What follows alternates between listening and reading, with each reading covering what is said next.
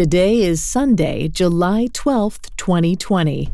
On this day in 1562, a Spanish friar named Diego de Landa ordered the destruction of dozens of sacred texts in an attempt to convert the Maya people to Christianity.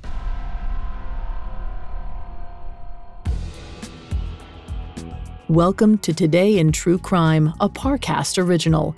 Due to the graphic nature of today's crimes, listener discretion is advised. Extreme caution is advised for listeners under 13.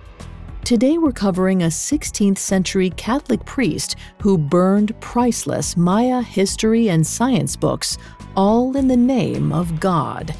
Let's go back to the Maya city of Mani on the afternoon of July 12th, 1562.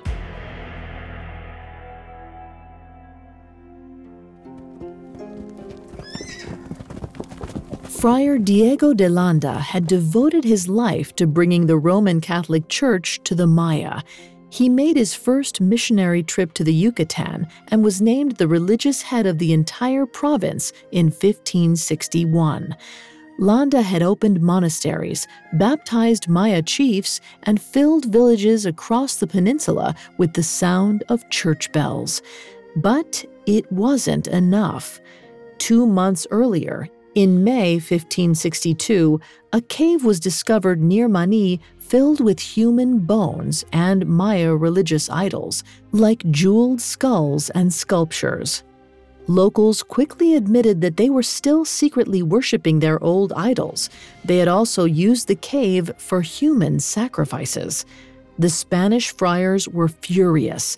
They had considered Mani to be one of the greatest successes in the Yucatan, but when they found the cave, they realized their mistake.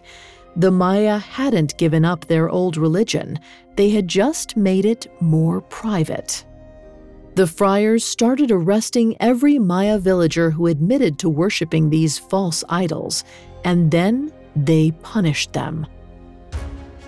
The friars tortured hundreds of Maya.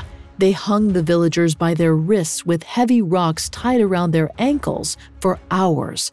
Then the friars burned the supposed heretics with hot wax and whipped them until they revealed the hiding places of their idols. One by one, the friars rounded up the Maya idols and collected them outside their local Catholic church. Diego de Landa was the Franciscan provincial of the Yucatan, a title that meant he was in charge of all the friars across the peninsula. When he heard what the friars in Mani were doing, he quickly headed that way. When Landa finally arrived in the town in June of 1562, he found thousands of idols piled in the street. Landa had lived among the Maya since he first arrived in the Yucatan in 1549, but he was a fiercely religious man and particularly hated the old Maya tradition of human sacrifice. So instead of putting a stop to the torture and abuse of the Mani people, Landa took control of it. Through the summer, Landa led a brutal inquisition in Mani. He oversaw the torture of approximately 4,500 Maya people. Many were permanently injured during the interrogations, and at least 150 villagers died. Until finally, on July 12, 1562, Landa gathered everyone in the Mani town center for his auto da fe.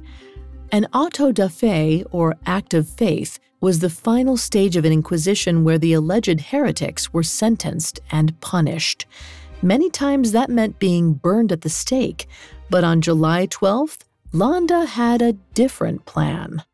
The Maya heretics were paraded through Mani and into the town's center, where Landa gave them their sentences. Some villagers were tied to posts and whipped until they bled. Others were ordered to become slaves for the friars, and when all of the individual sentences were finished, Landa handed out his final punishment.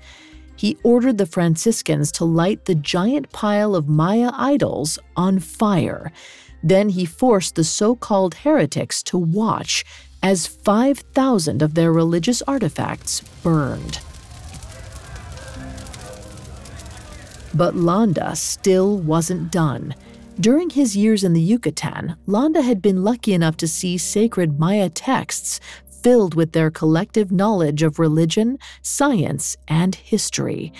It was an honor for an outsider like Landa to even learn about the existence of these books, but it wasn't one that he deserved.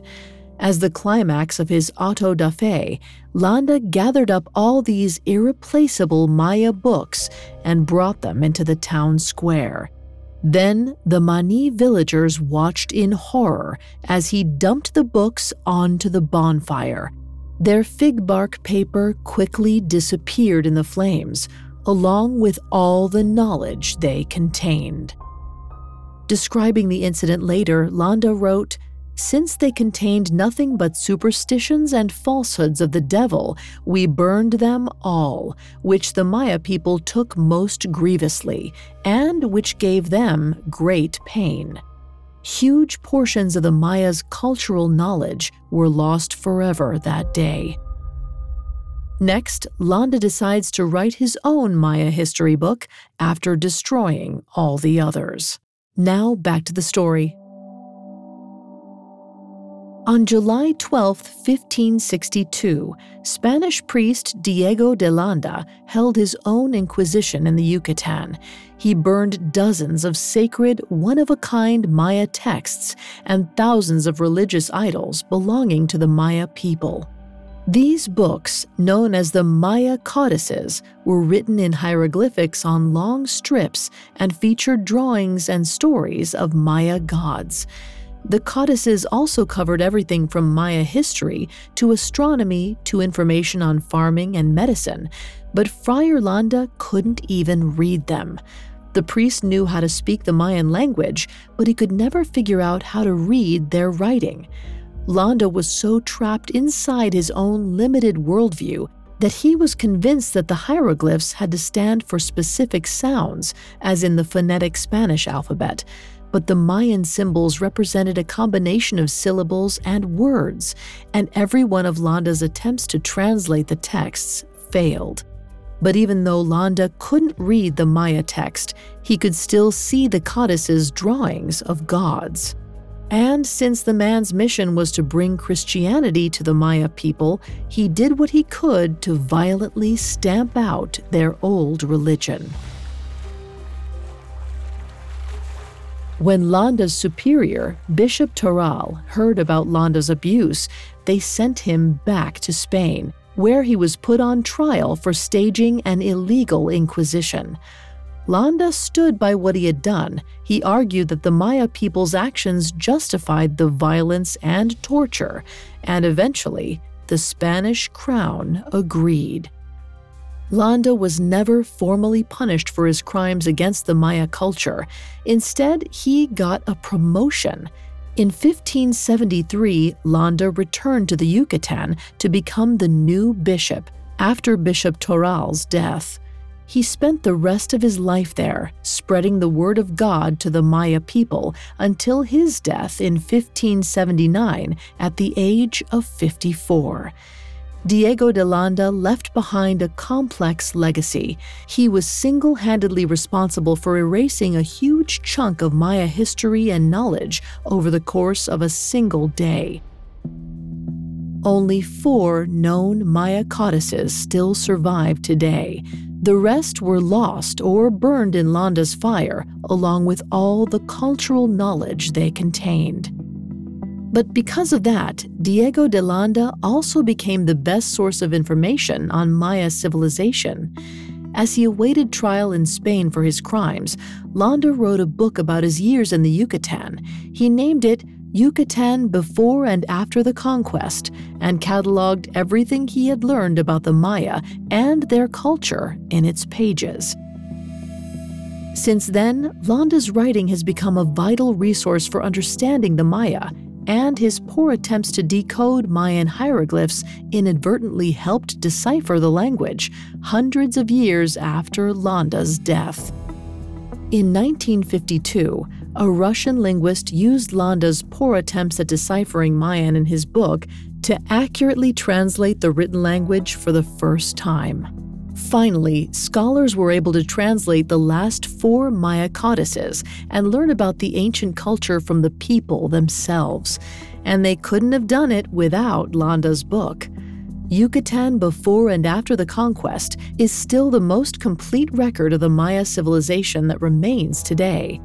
But whatever information Landa may have captured in his book is nothing compared to the massive collection of Maya history, culture, and knowledge that was lost forever in his fire.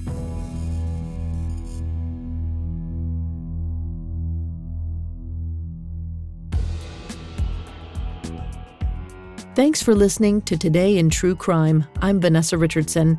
If you want to hear the truth behind more dark chapters of history, check out Conspiracy Theories, another Parcast original. Today in True Crime was created by Max Cutler and is a Parcast Studios original. It is executive produced by Max Cutler, sound designed by Mike Ramos, with production assistance by Ron Shapiro, Carly Madden, and Joshua Kern.